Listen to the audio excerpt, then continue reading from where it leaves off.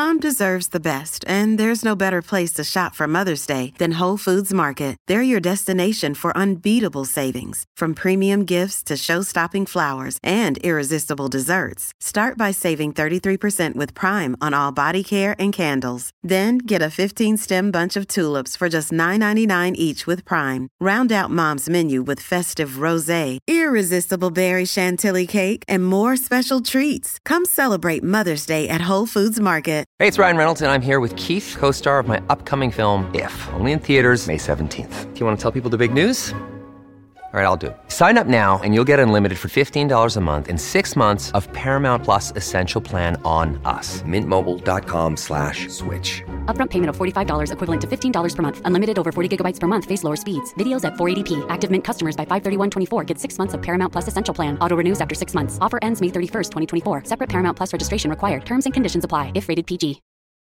Your brain needs support, and new Ollie Brainy Chews are a delightful way to take care of your cognitive health. Made with scientifically backed ingredients like Thai ginger, L-theanine, and caffeine, Brainy Chews support healthy brain function and help you find your focus, stay chill, or get energized. Be kind to your mind and get these nootropic chews at ollie.com. That's OLLY.com. These statements have not been evaluated by the Food and Drug Administration. This product is not intended to diagnose, treat, cure, or prevent any disease.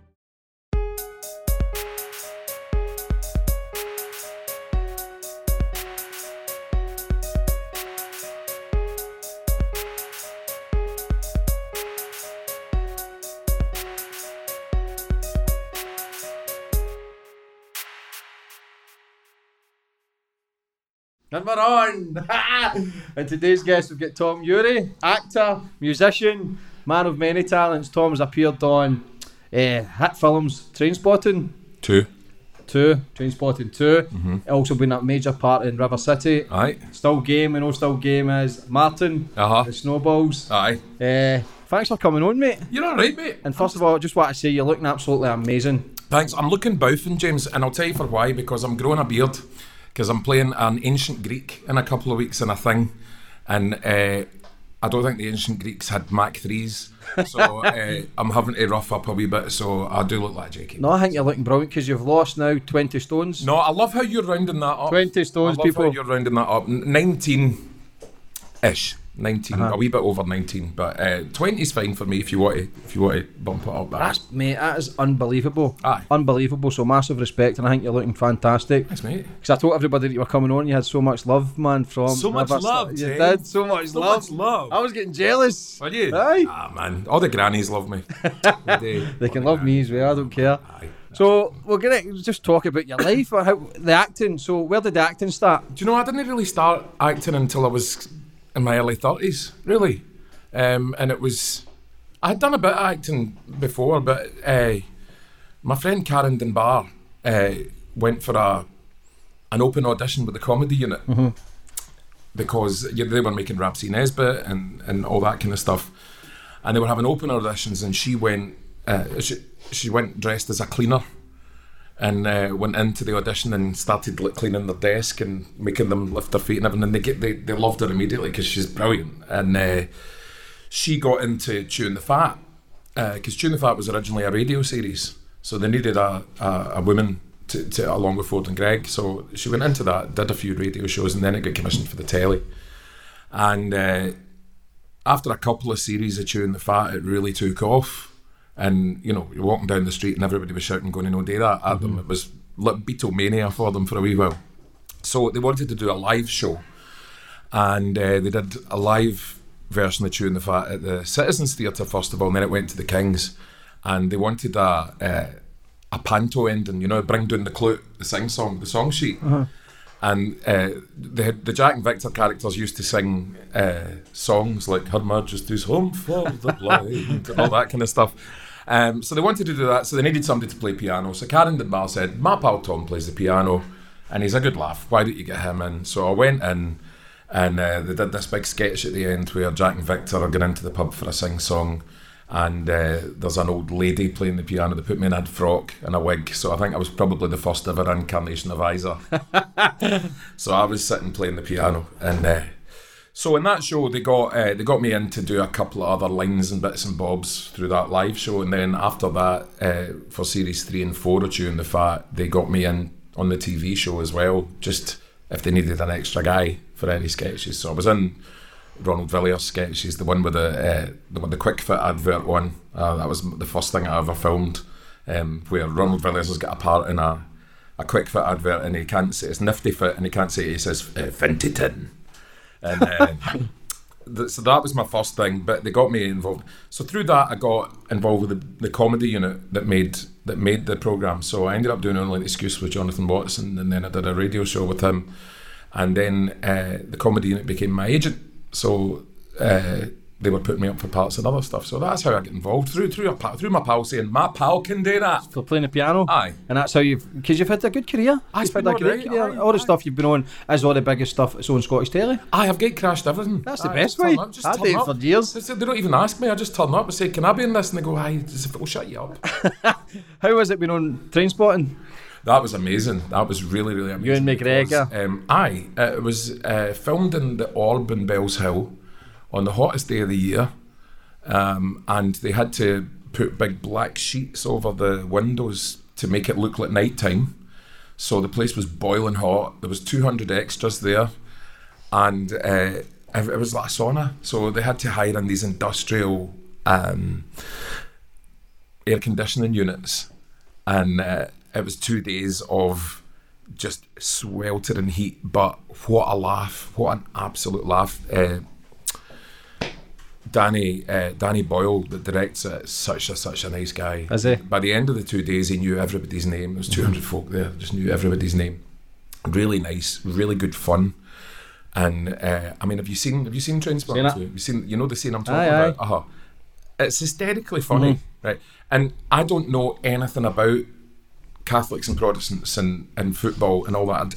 I'm thick about it. I don't understand. I was never brought up in a religious house. We were neither Catholics nor Protestants. I don't get it. I don't understand, right? So I got the part of this bouncer in an Orange Lodge, really, right? So they gave me all these temporary tattoos, but they were movie temporary tattoos, so they took 2 hours to go on and 2 hours to take off. So I had 1690 in my neck there. And people had to explain to me what that meant, right? Because I'm not the brightest. And I had the Red Hand of Ulster somewhere, and I had King Billy somewhere, right? And right, so I went, all right, these look nice, no idea what they were. And there were a few people at the filming who were from that background, and they were like, I like your tattoos. Where'd you get that, big man? Right. And I'm like, I'm just a stupid actor. I don't know. So it got to the end of the first day, and I had developed a really bad cough during that day, maybe because it was so hot.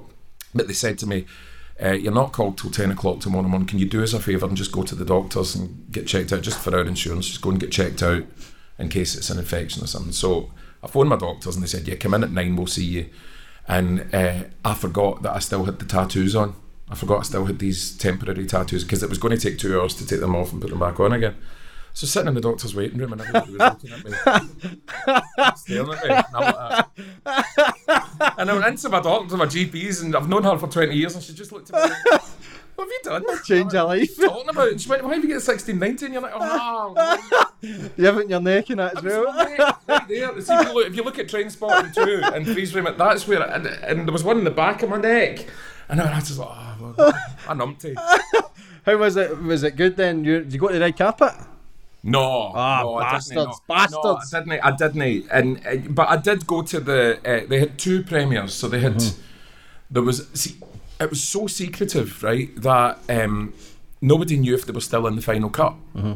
So we knew that he'd filmed loads of extra stuff that wasn't going to make it, that would maybe be in the DVD special features, and that had happened to me before. I had a role in Legend, the Tom Hardy film, and it was cut before the film went out, so I was like, I'm never going to get excited about being in something again in case they cut it. In case they cut it.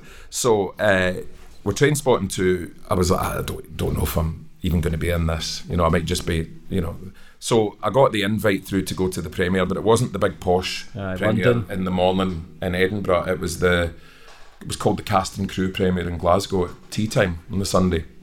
So I knew that all the media and everything were going to the morning premiere in Edinburgh, so I thought, well, if I'm in it, I'll soon find out, because we'd had to sign a thing to say that we wouldn't talk about being in the film, so nobody knew I was in it. Not a soul knew I was in it.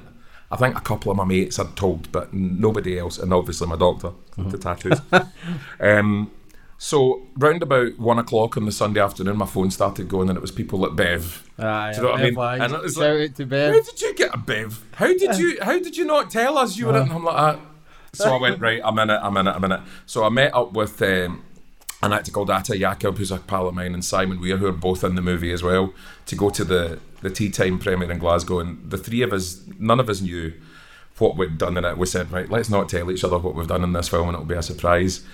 Simon Weir's up first, and he's bollock naked, getting spanked. Bobby, they were sitting in roaring, howling in the cinema, and then Atta gets punched in the face by Begbie, and then the scene, the 1690 scene came up, and I just sat going, oh my God, right? And I watched it and I went, either I'm going to get pelters for this, or people are going to love it. And thankfully folk loved it, you know.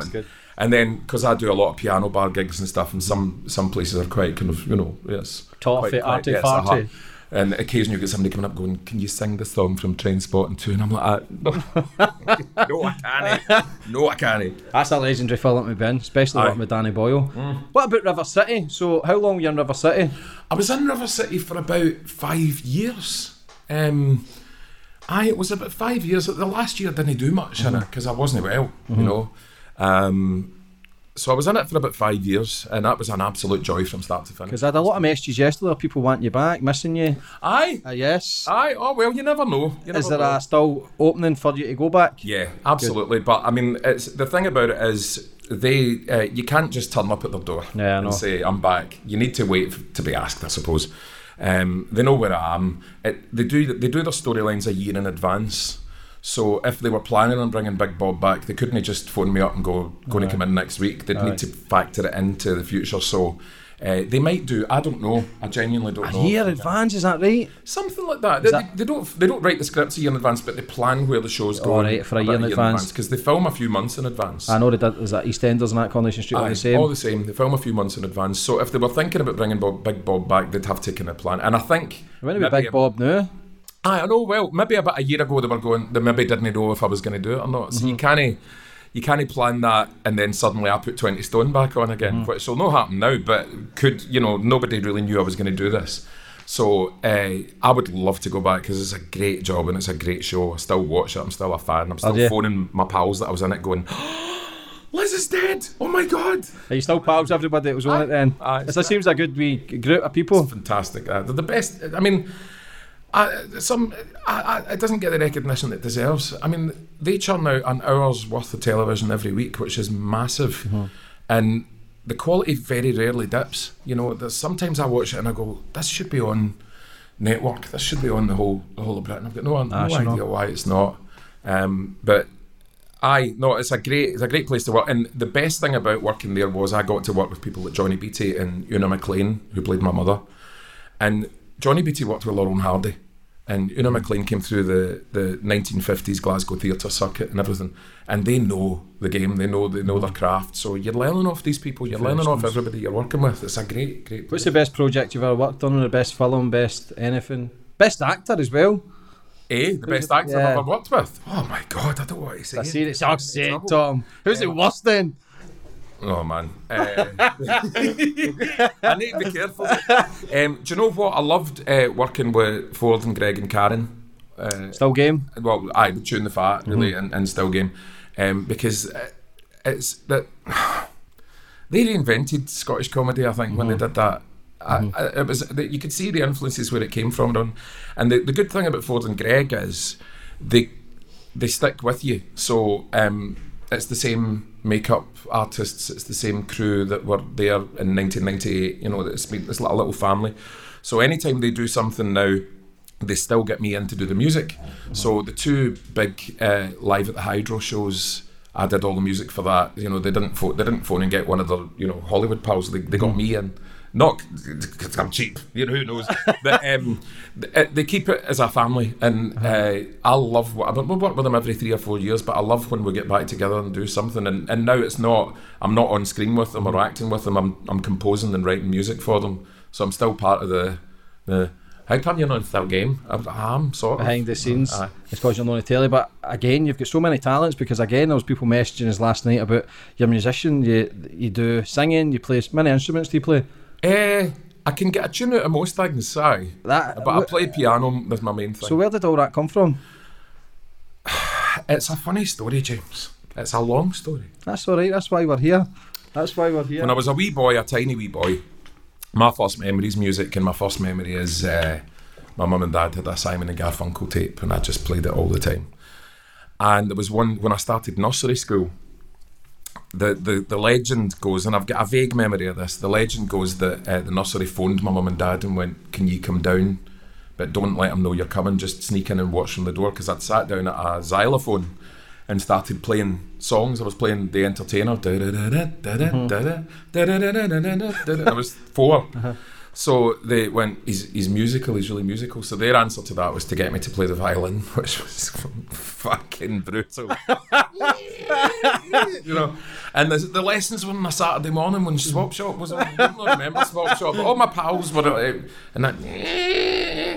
But I desperately wanted to play the piano, and I loved the Beatles as a kid as well. So in school, I would find a piano. I didn't have a piano at school. I would go and sit down and find a piano and just keep playing and playing. So I taught myself how to play the piano. Could you play it, or were you just taught drink through memory? Or just through? Well, maybe unless I was a pianist in a previous life. And it can happen. Who knows? Did they say that can pass down for generation? I don't know. Ancestors or whatever. But I was able to just play it, so nobody showed me. I just kind of listened, and so I always play by ear. I can't read music, so I'll play by ear. Is that right? Aye. So I can play the guitar a wee bit as well. I'm glad you said you can play the guitar, because I saw that. We've never had this with any other guests. We've actually got a guitar, Steph. So right, because I know I've been so many messages that you can play tunes, you can play every instrument. I can play bits and bobs. Aye. Bits and pieces, can you play for the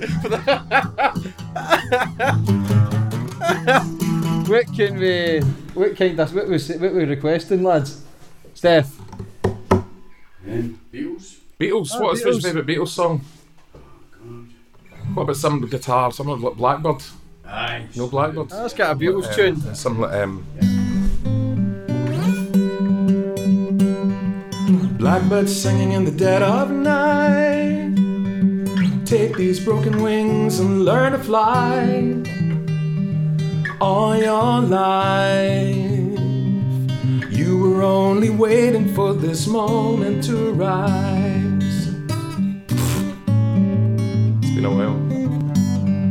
Blackbird singing in the dead of night. Take these sunken eyes and learn to see. All your life you were only waiting for this moment to be free. Blackbird fly. Blackbird fly into the light of a dull black night. Yeah! Hey! The Venga bus is coming and everybody's bumping New York to San Francisco. Now we're talking. That's my kind of music. Thanks, mate. Outstanding. That a sad song? Because I was nearly fucking greeting you. Oh, James, mate. I was feeling emotional there. You're alright. That was powerful. To cry away. What a man. I can't. I greet myself. That was amazing. So all the instrument kind of stuff is kind of through. Do you think? What, reincarnation? Yeah, no. I don't know. I mean, I ended up. I was never very good at school. The only thing I was ever good at school was English and music and stuff.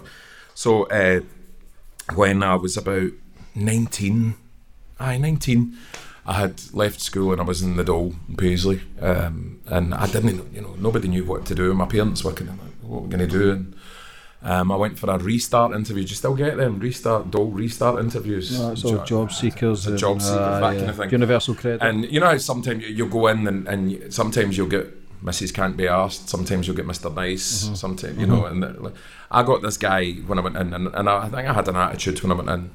They went, what is your career, Mr. Urie? And I was like, I want to be a pop star. And normally the answer would be like that. Right, well, but this guy went, really? And I went, aye. And he went, what do you mean? And I went, oh well, this guy's taking me seriously. Well, I play piano and I sing sometimes, and I play guitar. I'd love to do something like that. And he went, well, actually, I've just had a leaflet through this morning from Perth College. They've started this rock music course. And I went, what? Rock music? An HND and rock music? I went, you got to be kidding me, Owen. What? So he gave me this leaflet, and I went home to my mum and dad and went, this thing. And you had to audition for it. So I went, well, so I phoned up and got an audition. And we went up to Perth, and I went in, and it was this. You ever seen the film Fame, James? Aye. It was kind my sister used to watch it. I never, but it was all right. I never watched it. Sit with a t-shirt on. Honestly, see the amount of taxi drivers, right? They go, oh, you're that guy out of River City, aren't you? I don't watch it. Man. I don't watch that. She watches it. I don't watch it. When's Scarlett getting out of jail? So I went for an audition at this music college, and. To my surprise, I got in, and it was so I had to move to Perth. I'd never been to Perth. I didn't know where Perth was, so I moved there. I was 19 years old. Oh my God, what a riot! Absolutely loved it. You got put into a band with other students. You wrote music. You got to work with sound engineers that were on another course. So you did writing, you did rehearse, and the exams were in a pub. You did a gig as the exam, and this, I was like that. I can't believe I've found that this is perfect. This is exactly what I want to do. So I went from failing all my exams at the school to, after 2 years at this course, I won a trophy for coming top. Amazing. So I'm like, I can't, I've succeeded at something. So that kind of, once I left college, I moved down to Glasgow and thinking, well, I'll be a pop star. But that wasn't happening. But I got to do backing vocals with a lot of people, so I did a lot of session singing in the 90s. So there's a Run Rig album where I'm doing the backing vocals, and I worked with a singer called Horse. I don't know if you've ever heard of Horse. Check Horse out. Horse is incredible. And people like Carol Lola, and who else did I work with? A songwriter called B.A. Robertson, who, you're 10, James, aren't you? You're a wee boy. I'm just saying all these references. I like that much about me. I don't know. Mate, Steph will know, he's in his 70s. Is he? Right.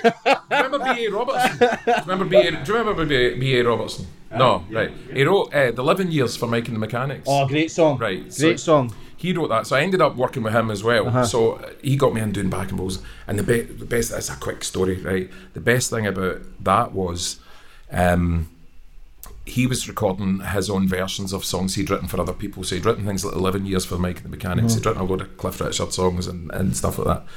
So he phoned me up, about 10 years ago, and said, can you come and do backing vocals on my album? I was like, aye, all right, aye. And he said, it's in London. I went, oh, okay. And he said, so I've got the studio booked for the 1st of March. And I went, that's my 40th birthday. I've got plans. I can't do it. And he went, oh, all right, okay, that's a shame. Well, do you know anybody else that could come down? And I went, well, I started thinking about a few folk. And I went, what studio is it? And he said, Abbey Road. Hey, it's Kaylee Cuoco for Priceline. Ready to go to your happy place for a happy price? Well, why didn't you say so? Just download the Priceline app right now and save up to 60% on hotels. So whether it's Cousin Kevin's Kazoo Concert in Kansas City, go Kevin, or Becky's Bachelorette Bash in Bermuda, you never have to miss a trip ever again. So download the Priceline app today. Your savings are waiting. Go to your happy place for a happy price. Go to your happy price, Priceline. This episode is brought to you by La Quinta by Wyndham. Your work can take you all over the place, like Texas. You've never been, but it's going to be great because you're staying at La Quinta by Wyndham. Their free Bright Side breakfast will give you energy for the day ahead. And after, you can unwind using their free high-speed Wi-Fi. Tonight, La Quinta. Tomorrow, you shine. Book your stay today at LQ.com. Now, I'm a Beatles obsessive, right? And Abbey Road is where they recorded Beatles, all their aye. albums. So I dropped the phone, picked it back up again and went, right, look, never mind what I've got planned for my 40th. I'll come and do it, right? I'll come and do it. So, fly down on the Saturday morning. It's my birthday. There's 3 other people with me, 3 other singers with me. And get picked up at the airport and I'm driven to Abbey Road. And now, I was so obsessed with the Beatles that when George Harrison died, I went down to London and sat outside Abbey Road Studios with loads of people with guitars singing While My Guitar Gently Weeps and greeting. Do you know what I mean? I'm really, really a mad Beatles fan. And so I got down there and I'd always looked at this door to this studio and imagined what it must be like on the other side of this door. That's where all that magic music that I was obsessed with as a kid and that I still love. That's in that door is where all that was made.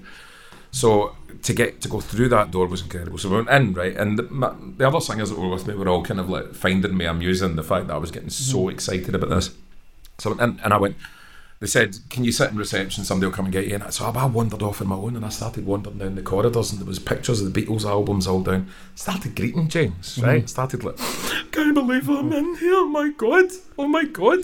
And this wee old guy came out and he saw me greeting, he went, are you all right? And I went, there's the Beatles. And this John must have stood there. And that's, oh my God. And he went, come with me. So he led me into this room and it was a wee control room.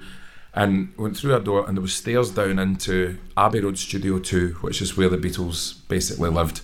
And he said, this is where they recorded everything. And he said, it's not changed since the 60s. It's all the same pianos, all the same instruments. Come and have a look. So he took me round and showed me all the pianos. I got to play the piano from Obla Di Obla Da.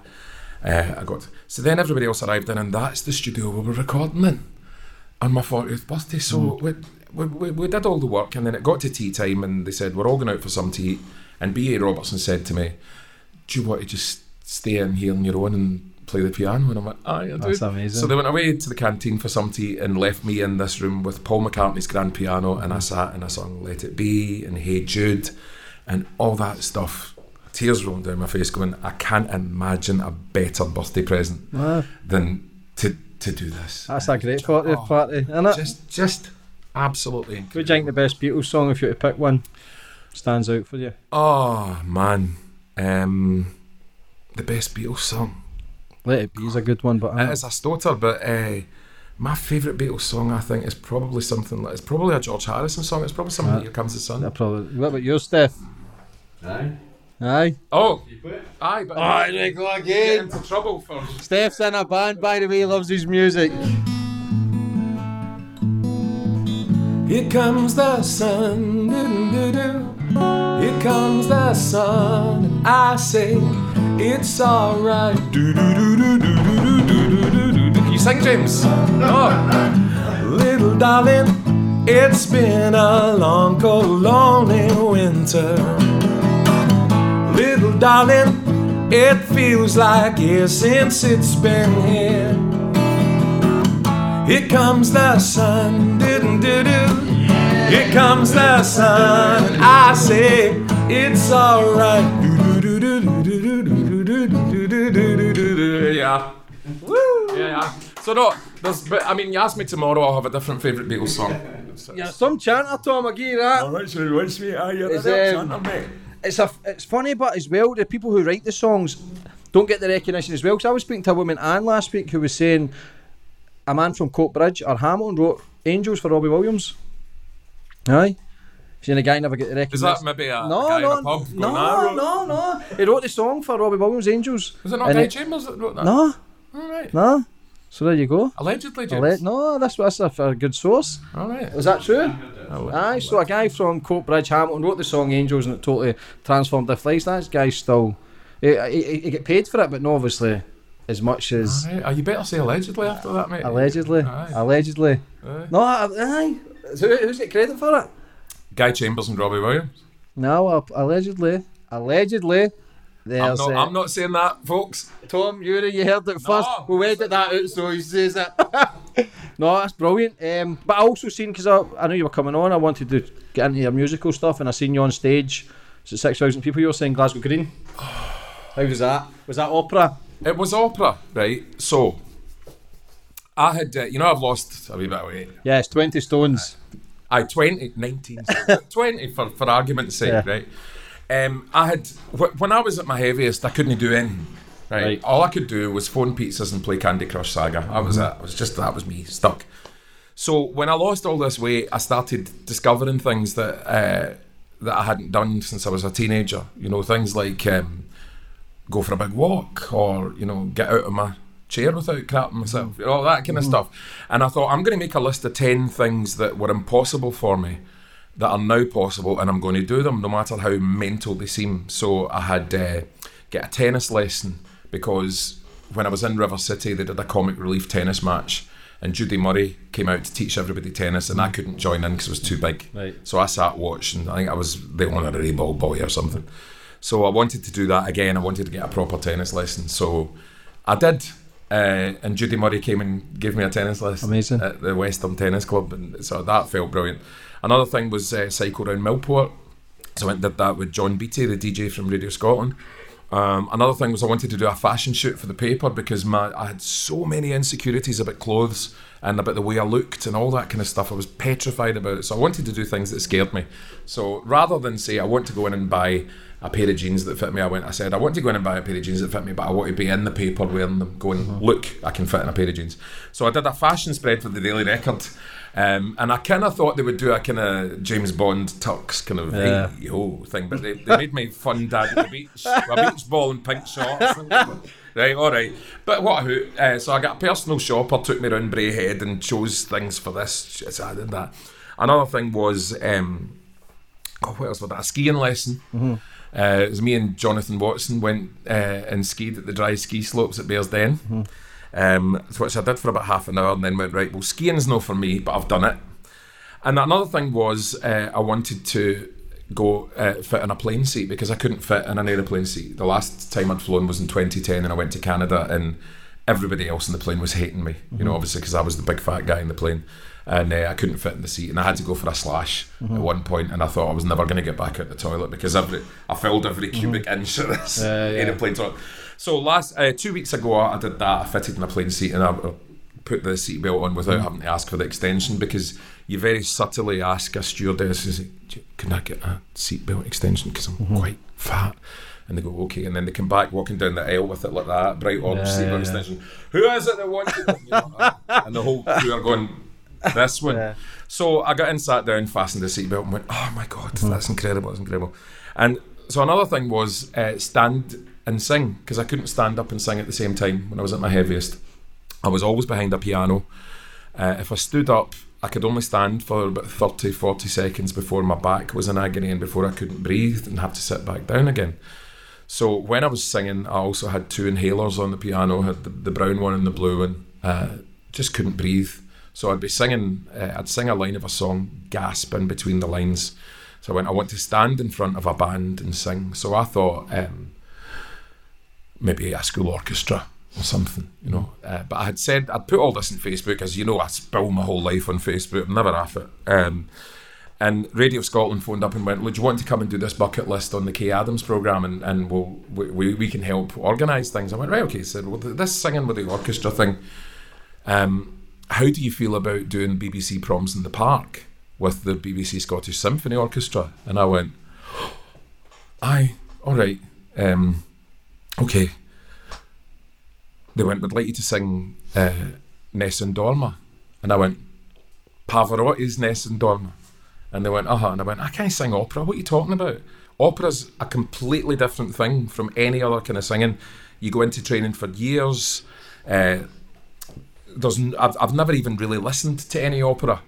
So I went, I can't do that. I just look like an arsehole. They went, look, we'll get you some coaching. We'll get you 4 weeks of lessons, and we'll do you a crash course. Surely you can do one song. So I thought, fuck it, okay, right, I'll do it.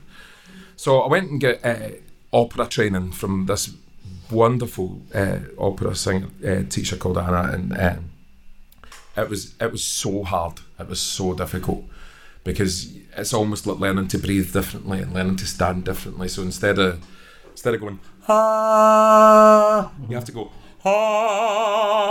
so it's and that's from a different part from what you would normally sing. So, and also it was in Italian.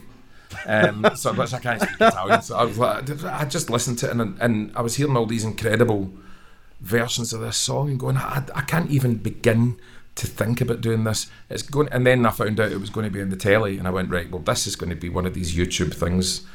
It'll go viral for being the worst version of Nessun Dorma, because I thought about that last note of it, right? And I thought, I'll go Vincerò, and it'll be like, oh, check this idiot out. So I've never had a suit really. I've you know, and they went, oh, you need to get a tux and everything. And I was skinning a lot of money, right? So my pal Janie Godley, who's a comedian, went, right, I'll buy you a suit.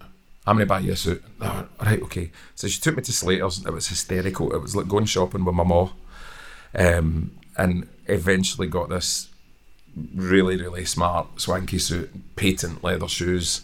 And so I got all ready to go and do this. And it was in front of, I think it was 6,000 or 7,000 people at Glasgow Green. And Jason Manford was in the bill, and Claire Teal, and all these like proper people. And I just felt like a total tumshade, you know what I mean? I was just like, oh. And it came to it, and I absolutely whited it at the end, because I had, I got through it. I got through the song, and it's all right. If you watch it back, it's all right. It's not. It's good. It's not an opera singer though. I'm singing it in my own voice, right? But it gets to the end, and you can see if you watch for it, right? It's online somewhere. I sing the last note, and I've hit the last note, and I went, oh, thank God. I hit it. Right, I'm all right. So then I just felt this, what I can only describe as a whitey, right? I just went, oh man. And I was just like, they were clapping and everything. I went, right. So you can see me trying to walk off stage like that. I just turned into Rubber Man. Got to say, it collapsed into my pal Jackie's arms and went, oh my God, I'm never doing that again. It's like bungee jumping. Think that's just all the nerves building up through the weeks. Aye, but also you're putting you're standing there in front of people, and folk were like, folk were wanting me to do well, but they were like, that is this clown after River City thinking he can. Aye, judging. And one of my things that's helped me with all this life changing stuff is taking people's negativity and trying to turn it into and use it. But listen to the way you're speaking, that's where the law of attraction will come into play as well. All the goal sets you've done, man, you've got to take a massive achievement for that, Tom, because that is ticking every box, and you've set your mind to it, and that takes massive fucking strength, what you've done, man. So for anybody watching who are in a struggle, this is prime example that you can set goals, that you can change your life. And what was the catalyst for you to change? What were your heaviest, first of all, Tom? I don't ever say. No, we never know. Because there's reasons. There's right. reasons, right? Every time you see somebody on TV that's obese, right, it's treated like a joke. Okay, so they always make them stand in their pants on a scale, say what weight they are, and if they go for a walk, there's a tuba playing in the background. And it's always used to shame the fat person. Right. You're a bad person for being this size. You're bad. What I realised through all this was, that was a result of my head being fucked. Right. So nobody would choose to be that size, is my philosophy. Nobody would choose to end up stuck there. What's going on in my head to make this happen? So I made the decision not to say what weight I was to anybody, and I still don't. I say what I've lost because that's almost like a positive direction to be talking about. So instead of the negatives. So you can do the sums and figure out roughly what I was, but and eventually one day I might say, but I don't want to. No, 100%. It's working for you. But what I realised that I suffered from depression and anxiety, and this is a hot topic at the moment because people have started to talk about this, and it's vital people talk about it. Because at the moment, 75% of suicides in the UK are male. Right. 75% is the number one killer in the UK, but it isn't as spoke about as the way we should be speaking about it. Because again, I've spoken about it many in this show. As men, we don't speak about our feelings and emotions. We suppress them all, and that's where all the addictions came through. So we spoke about it earlier. I battled with obviously drugs, gambling, all the bullshit, because we suppress it. So that is the number one killer. But for you to change your life, no, absolutely. But what I had to realise, and because I'm a recovering alcoholic, recovered alcoholic, whatever you want to say. But I've not had a drink for nearly 17 years. Well done, man. That's amazing.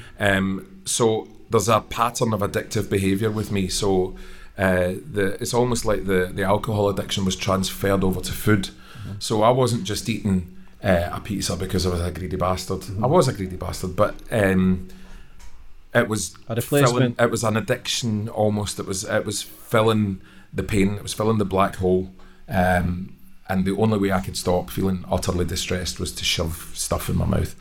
So when I started figuring out that I was suffering from depression and anxiety, which 10 years ago, James, people were still going, well, that just means you're a nutter. You know, I don't want to admit that I'm a nutter, you know. And my doctor had said to me, would you consider going on antidepressants? And I was like, no, because I'll be a zombie. I didn't understand what antidepressants were. Okay, I do now. So it was almost like as soon as I started realising that I had a problem up here, and a problem where I never attempted suicide, and I never even considered it, but I had suicidal thoughts. Okay, and that's the thing that scared the living shites out of me, because it's almost like an electrical spark comes in, and for a fleeting second you go, everyone would be happier and the world would be a nicer place if I wasn't here. And it's a reality for you. You feel that, you think 100% that that's true. So when that thought comes in, I was well enough, I think, to be scared by that, and to start talking about it and going, holy shit, this thought has jumped into my mind. That's terrifying me more than anything.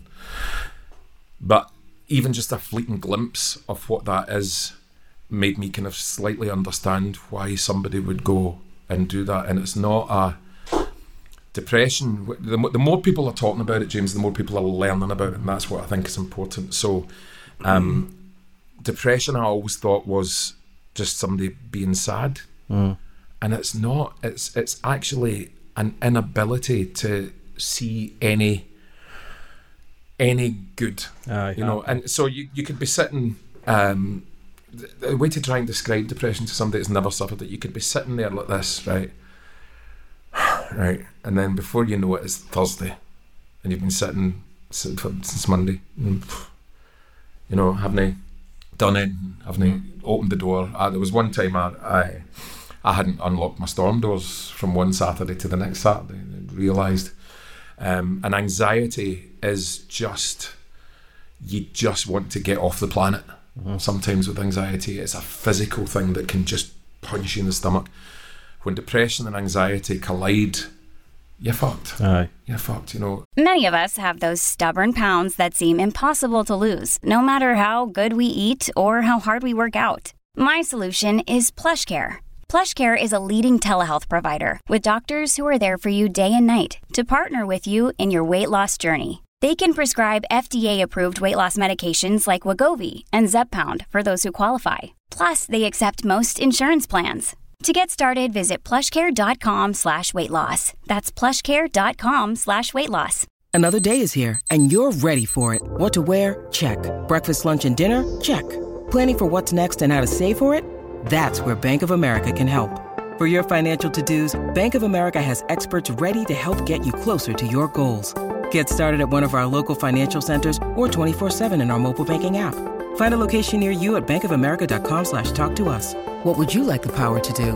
Mobile banking requires downloading the app and is only available for select devices. Message and data rates may apply. Bank of America NA, member FDIC. So if depression and anxiety collide and there's a suicidal spark comes in at that point, holy shit. So what I was trying to figure out last week with the Scott Hutchison stuff, right, which everybody, I don't know anybody that wasn't wrenched by that, you know. Just it's, how do you spot it? How do you spot it with somebody? If you've got a friend that is starting on that journey, how do you spot it? Are there signs? When do you take somebody seriously, and when do you know?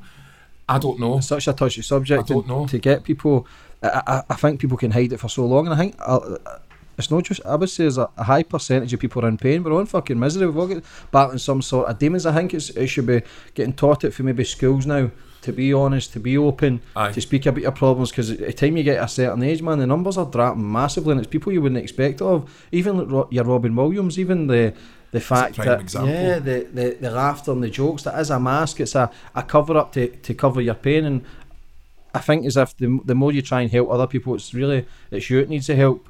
And it's the talking, I think, is helping, because people are now beginning. So what I'm saying about is, if somebody is feeling like that, how do you spot it? I think the way you spot it is by getting more experience of what that feeling is.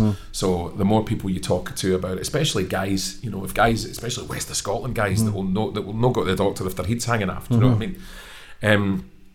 So I was trying to think of, is there some sort of almost like Ruby Wax has started this with the Frazzled Cafes, right? Meetings without an addiction. So not even a 12-step program, but meetings where people can go and talk. So once a week you could go and sit in a church hall or something, and you would just go around and share how you're feeling. And I don't know if that would work, but sharing one-to-one with people is really, really important. But if you're stuck in the house and your fortress walls are up, how do you reach out to somebody? And I don't think the mental health resources are there at the moment to be able to go and find an access point to get that help. I think it's there, but I don't think it's the demand. The supply isn't there for the demand. And I think everything, I say it all the time, but everything is the mindset. It is how you perceive things. And I think I don't know if social media can come into play. A lot of people look at everybody else's life and think they've got a great life watching them shows. Who's 100% real on social media? Absolutely fucking nobody. Do you know what I mean? Everything's photoshopped. They've got a great life. Managed. Yes, but it's controlled. It's controlling the masses. I think it's like, I don't know how many people are on social media. 1 billion, 2 billion people. It's a lot of people, and everybody's trying to keep up with the Joneses. They're trying to show that they've got this massive life. If you've got a great life, you don't really need to post about it all the time either. But it is kind of, we feel good about it. If you're putting a message across and we're doing the good for it, then that's good. But I think if you can, because the first hour you wake up in the morning is the hour you're most creative. And every morning, as soon as I wake up, I'm right on the phone, I'm flicking through Instagram, I'm flicking through Twitter, I'm flicking through Facebook, and I'm thinking to myself, shit, I know I'm doing it, but I can't fucking stop. Do you know what I mean? So I don't know if that's got a big play, because I think the record, I don't think the suicides have been so high ever. I think this is a massive height of the problem. But it's because when it touches somebody's life. So Scott, everybody knew Scott's music, and felt ownership in Scotland of somebody like that. Even back to Billy Mackenzie and people like that, it feels like one of your own. So when you hear about somebody far off in Hollywood doing it, even Robin Williams, you hear about it, and it's one step removed. But when you hear about your brother's pal, or when you hear about a woman you knew, and you go, oh my God, I had no idea. I had no idea they were in this much pain. And I suppose one of the things is you do wear a mask, and you do as Tears of a Clown, you do pretend you're all right. And I did a lot of that. I did a lot of pretending I was fine when I clearly wasn't. Because it is heartbreaking, and I think I think the more people become open, the more people become honest, and people go, even though they might not feel like talking, but they go, oh wait a minute, he's had that problem, I didn't know that. Yeah. So I think if people just keep you've got to become a better version of yourself. I'm constantly working on me. Just last week, 2 weeks ago, I went my first time for see a psychologist, Angela Trainer, who works in the Harvest Clinic. Give a wee shout out, Angela. And that was the first time, because I'm in a good place, I'm doing good things, but I still feel as if there's rooted problems there. I don't want to that ever pop up and then I go back to the old James, because that old James is scary. I'm not getting any younger either. Do you know what I mean? So I want to keep in this path, and I want to get everything out in the open and be honest. So when I'm talking on the podcast, because a lot of people listening now, and a lot of people are messaging who maybe aren't in a good place and going, I didn't know you felt like that, I didn't know you had those problems, but I did. And everybody has got problems, and it's okay to be sad, it's okay to be upset, it's a human emotion, but don't fucking live there. You can get help, and I'm not a doctor, and I'm not saying pharmaceutical drugs are away, but if you're suicidal, no drugs can help you come back a couple of steps to maybe stop you in a way. It does numb your pain in a kind of way, but if it can help you in that way, then great. Well, no, I absolutely, but I do say that medication can help in certain cases, and it did help me. I got on antidepressants for a while and anti-anxiety medication, which I don't use anymore, but it's still in the bathroom cupboard just in case. The fact that I know it's there is alright. But it can pull you back from a desperate situation by changing the chemicals in your brain temporarily. So it's enough for you to be able to go, oh, right, how do I sort this? How do I sort this? But I think that the answer is, and what we've been talking about, the more people talk about this kind of stuff, the more the solutions will start to appear, I think, because people have a better understanding of depression and anxiety. Because 10 years ago, if you'd said, I'm off work with depression, people would go, get on with it, for goodness sake. Man up. Now people man up. People now go, fuck, how can I help? What's wrong? What caused it? Is there something that happened, or is it life circumstances, or is it maybe none of that? Is it maybe a thing? But that is, it's just the mindset. It's the way you can. It's the way. It's the way you perceive things. It's the way you look at things. I think a lot of people are looking at the things maybe they haven't got instead of the things they have got. As long as we've got Irma, as long as we've still got a life, and we've still. I think you need a why as well, where you need something to focus on. I think a lot of people are going to work, waking up in the morning and fucking hating life. They hate their job, they hate their environment. You're going into an office, you're working for £8 an hour. Everybody's hating life because deep inside that gut, they know they ain't striving towards. Is that what they're brought on this planet to be sitting there? And if you can enjoy it, then so be it. I'm not just saying people working in an office is a bad job, but if you look at the environment they're in, they're stuck in that fucking small box. Everybody's nitpicking and moaning and hating each other. They're going to come back and you're drained because everything's energies, everything's kind of connected in a way. Yeah. And I feel at my best. My big pal Barry Peacock is a personal trainer. We go up the mountains and we either run or we walk, and see every time we come back we feel connected again. We feel good. We feel away from all the like the Matrix kind of thing. So you're using that, but sometimes to feel good. But a lot of times an easier way to feel good would be to drink a 2-litre bottle of juice, or a 2-for-1 pizza, or and smoke a joint, or have a pint, or any of that can take a pill, any of that kind of stuff to immediately make yourself feel good. So I think the answer of replacing the stuff that's killing you by stuff that gives you the same good feeling but is actually good for you is probably a good thing. Because if you're eating good, Tom, you're also feeling good. If you're kind of eating, because what happens is when the body digests that, it sends chemicals to the brain, which is a feel good factor. And if I've said it and I fucking says it again, but if I go along Saracen Street in Poso, it is Chinese, it's chip shops, it's pizza shops, it's bookmakers, it's pubs. So how can you get out that environment? How can you change that mindset if you're living in that fucking misery? Because you're constantly eating shit and then you're drinking, we're constantly searching for that. It's a cycle. That empty void. To break out to break away from that, and then you go, right, wait a minute, that's a very small box. So for me, the natural things in life is try to eat good, try to speak good as well, because the way you speak is the way you feel. Because a man, for people to look up, Dr. Emoto, you can do the jam jar. Yeah, two jam jars. Yeah. So you can get 2 jam jars, fill each jam jar with rice. Say I love you to one for 30 days and I hate you to one for 30 days. So the one who says I hate you after 30 days is all black and blue and mouldy. The one who says I love you is still pure white. So the way you speak is the way you feel, because you listen to people, including me. I talk shit and speak like shit sometimes. So if you speak shit, you feel shit. And that's something I'm trying to be more aware of and speak more clear. How did you know Dr. Emoto? I read the book. The water book. The water book. Yeah. Water crystals. Because I met his interpreter through. I did a Reiki course with Lorna McLean. And that's how I met her interpreter to explain it. When they were explaining it at the start, I was like, that sounds a bit fucking crazy. And then we did it, and it worked. I did Reiki as well. I did Reiki 1 and 2. Did you? Who with? Oh God, years ago. Oh, was it? Years ago. But I didn't do the masters. But I kind of got a little bit kind of with it, because it became so kind of like Siobhan and the hairdressers would be saying, I can do perms, I can do streaks, and I can do Reiki. Aye. There's the Reiki, and you're like that. It's becoming a bit odd and a bit kind of. So I kind of. But I mean, I it's something I would look at. Because you met my wee mom, Josie. Hello, hen. All right, Josie. Hey. That's your mom. I'm kidding. Is at the spiritual church. Aye. So how was that? No, I love all sorts of hocus pocus, right? I love all the spooky, medium-y stuff and everything. So for a while, I was getting addicted to going to the spiritualist church, which is mediums, you know. So and that's where I met your wee ma, because she was going to it as well. So what a woman! She's a great woman. But I think there's something in it, but I don't know what. I think a lot of people are at it, but I do have a couple of pals who are mediums who I think are genuine and are doing stuff. But for every one, there's 100 that just go, frauds. Can you take a Margaret? Or you know, they'll say, can I come to you, sir? Have you got a great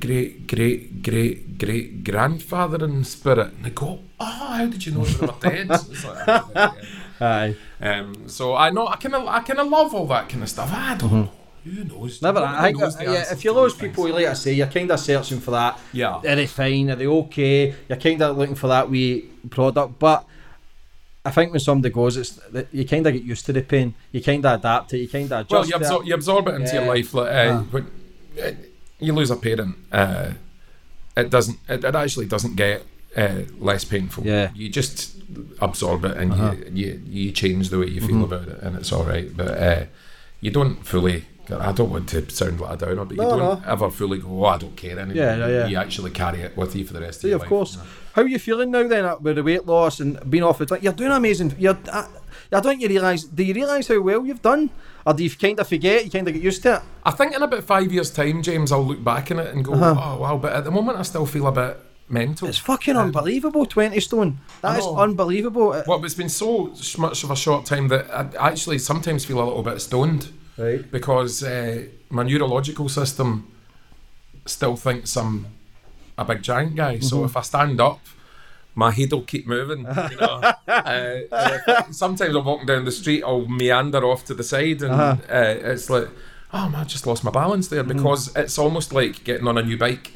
It's almost like getting on a unicycle and learning how to cycle it. So I'm in this completely different body now, and it's learning to live in it. Learning who I am now as well, because it used to be, it was quite easy when I was that size for work and stuff, because anytime there was a TV programme doing an obesity storyline, I was seen for it, I was auditioned for it, and it would always be the same 5 fat actors from all around Britain. You go down to Holby City, right? And you go in, and the storyline was, this fat guy, right? You go in, you sit there, go into the waiting room, and it would be him from Nottingham and him from Liverpool, and they're all right, how he's doing? Oh, whose turn is it this time? The same 5. But now if I'm going up for a role, there's 20 other folk, all kind of dad guy, kind of 50, kind of. Oh man, I've kind of opened up the competition now, so I've not got that going for me anymore in that. But you've waited your audience. You can do better things. You can do more things. How's your walking? Everything healthy? Your breathing? Walking's the best thing. I'll tell you exactly about that. What I didn't realise when I lost all this weight was that because my heart and lungs were working at 100% capacity for years, they're in really good shape now, because I get a lot of medical checkups and everything. I'm obsessed with it a little bit. So you're actually left with a heart and lungs that are as fit as the likes of Mo Farah, because they've trained. So I can now walk for miles. So I'm going to do the West Highland Way as my next thing. Brilliant. And that is a direct response to the fact that I couldn't walk before. So I could walk for about 15 seconds before I had to stop, before at my worst. So when I was in River City, I had to actually get from the dressing room to the main set was about probably a 2 or 3 minute walk. I had to drive, so I was the only one that took my car onto the set. And I used to drive, and I used to, everybody was lovely, but I used to see their faces. I used to see them going, so he needs to do something, he needs to get help, he needs to do something, because this is ridiculous. So as a response to that, I want to do the West Highland Way, which is walk 100 miles over mountains. That's amazing. I know, just to prove to myself, and also to people that were worried about me, that I can do it now, it's all right now. I mean, but I haven't, that's one of the last items on my bucket list, is to go and do that. And people keep saying they want to do it with me, but I'm too crabbit, James. I'm too crabbit. They would hate me. But I can walk for miles now, and it's an absolute joy, because I couldn't do it for so long. So it's kind of like getting the keys to Disneyland. So I'll maybe, once we finish here today, I'll maybe just wander off and see where the days follow the sun. Not only you're doing this for yourself, but other people are watching, Tom, who aren't who maybe have battling drink or obesity, because it's a major problem as well. It's on the rise. And it is. The thing with obesity, James, is that Mother's Day is around the corner. Find the perfect gift for the mom in your life with a stunning piece of jewelry from Blue Nile. From timeless pearls to dazzling gemstones, Blue Nile has something she'll adore. Need it fast? Most items can ship overnight. Plus, enjoy guaranteed free shipping and returns. Don't miss our special Mother's Day deals. Save big on the season's most beautiful trends. For a limited time, get up to 50% off by going to BlueNile.com. That's BlueNile.com. With threats to our nation waiting around every corner, adaptability is more important than ever. When conditions change without notice, quick strategic thinking is crucial. And with obstacles consistently impending, determination is essential in overcoming them. It's this willingness, decisiveness, and resilience that sets Marines apart. With our fighting spirit, we don't just fight battles, we win them. Marines are the constant our nation counts on to fight the unknown. And through adaptable problem solving, we do just that. Learn more at marines.com. See, when you're that size and when you're trapped, because it is trapped, you know, no matter how you think somebody's got to that point, there are reasons. I'm not saying that everybody who is obese shouldn't take responsibility for where they've been or what they've eaten or their inability to exercise. Everybody's story is different. But when you're that size, you don't have a voice because you just think everybody's going to think you're stupid or moaning or... a lot of the times I didn't have a voice because I couldn't get my breath as well. So what I'm seeing now is I get loads of messages through Facebook and through Twitter and through all that kind of stuff from people who are where I was, and I've got an understanding of how they feel and what they're going through. So I'll spend maybe half an hour every night answering all these things and talking to people, and I've made loads of pals with people that are stuck in the house or don't see any way out. And if it only takes me half an hour of my day to just sit and yip to people and say, gives them hope. It's possible. I think it's amazing what you've done, mate. And sorry before we go, but see when you were overweight, did you feel were you concentrating on other people, how they're perceiving you? Or? All the time. Yeah. All the time. You don't need to, because like I say, you've done amazing things. And another thing with the goal setting, that you're writing down and visualising what you want to do, and every one you've achieved through the weight loss, through singing in the opera, through what other ones we... Well, but what I'm doing is I'm setting these goals, but I'm setting achievable small-term goals. Yeah, realistic. I'm not going to say, all right, well, I'm going to I'm going to go and abseil down the Empire State Building. I'm not saying things that I think are mental. I'm saying things that I can see a direct path to. So things like cycling around Millport, I know that I could organise that and go and do it, which I did, right? But when I was in the state I was, that was impossible because there's nowhere I got on a bike. There's nowhere I had the energy. I wouldn't have been able to walk to get there. Everybody would have been laughing at me, look at that elephant on a bike, that kind of stuff. So I set myself goals that aren't mental. So I set myself... The West Highland Way seems a little bit mental, but I know that... You can do it. You've lost 20 stone, you can do it. I know. So the other thing is that I'm going to walk across the Sahara next year. Right. But I researched how to do it, and I researched what it involves, and it's achievable. And I'm going to do it for a charity, and it's all taken care of and all that kind of stuff. So I'm setting myself achievable goals. So if you're 20 stone heavier than me at the moment, set yourself an achievable goal. Like walk down and back up the stairs, and that's a massive achievable goal. Did you read anything, Tom? Was it any books or that you read that changed your mindset and changed, right, I'm going to do this, and set your mind to say, fuck it, I'm doing it, and you've done it? Because a lot of people love the 40 change, but as soon as they do it, 2-3 days, they're back to old habits because it's too fucking hard. Do you know, not really, James. I read a lot. I read all the same stuff you do, you know, and I read a lot of that, and all of it helps. But I think it was talking to people and figuring it out, and just, you know, I thought, what was I mean, I'm 49 now, right? And I thought, well, if I stay like this, that's me. I've got a couple of years maybe. Whereas now I'm like that. Well, I could conceivably live as long as exactly as long as you choose. So I've, you know, so it just came to the point where I was like, what am I going to do? And I mean, I got surgery. I got a gastric bypass, so that was the catalyst for doing it as well. And that's important to take the stigma from that as well, because a couple of people have said to me, "You look amazing. How did you do it?" And I say, "Well, I got a gastric bypass," and they go, "That's cheating," and I go, saved your life. It's not a game. It's not a game, right? You see how desperate I was. A simple thing, and it's not a magic wand that can help, right? So that probably helped get me out of the terrifying place I was in. But the rest of it is exercise and mindset and change and health and all that kind of stuff. So I you know, everybody's got a different journey they take. Everybody's got a different path and a different solution. But there's no situation you can be in where there's no hope, I don't think. And I think discussion about obesity without a tuba playing in the background. You know, just listen to. There's always hope. There's always hope. There's always belief, and Tom's a prime example. And you've got a great story, mate. And what you've achieved so far, I think, is unbelievable. And I wish you all the best for the future, man. Thanks, James. And really, thanks for coming on today, mate. I really appreciate it, man. Cheers, pal. It's been a great podcast. Really enjoyed that. Thank you. Boom. All right.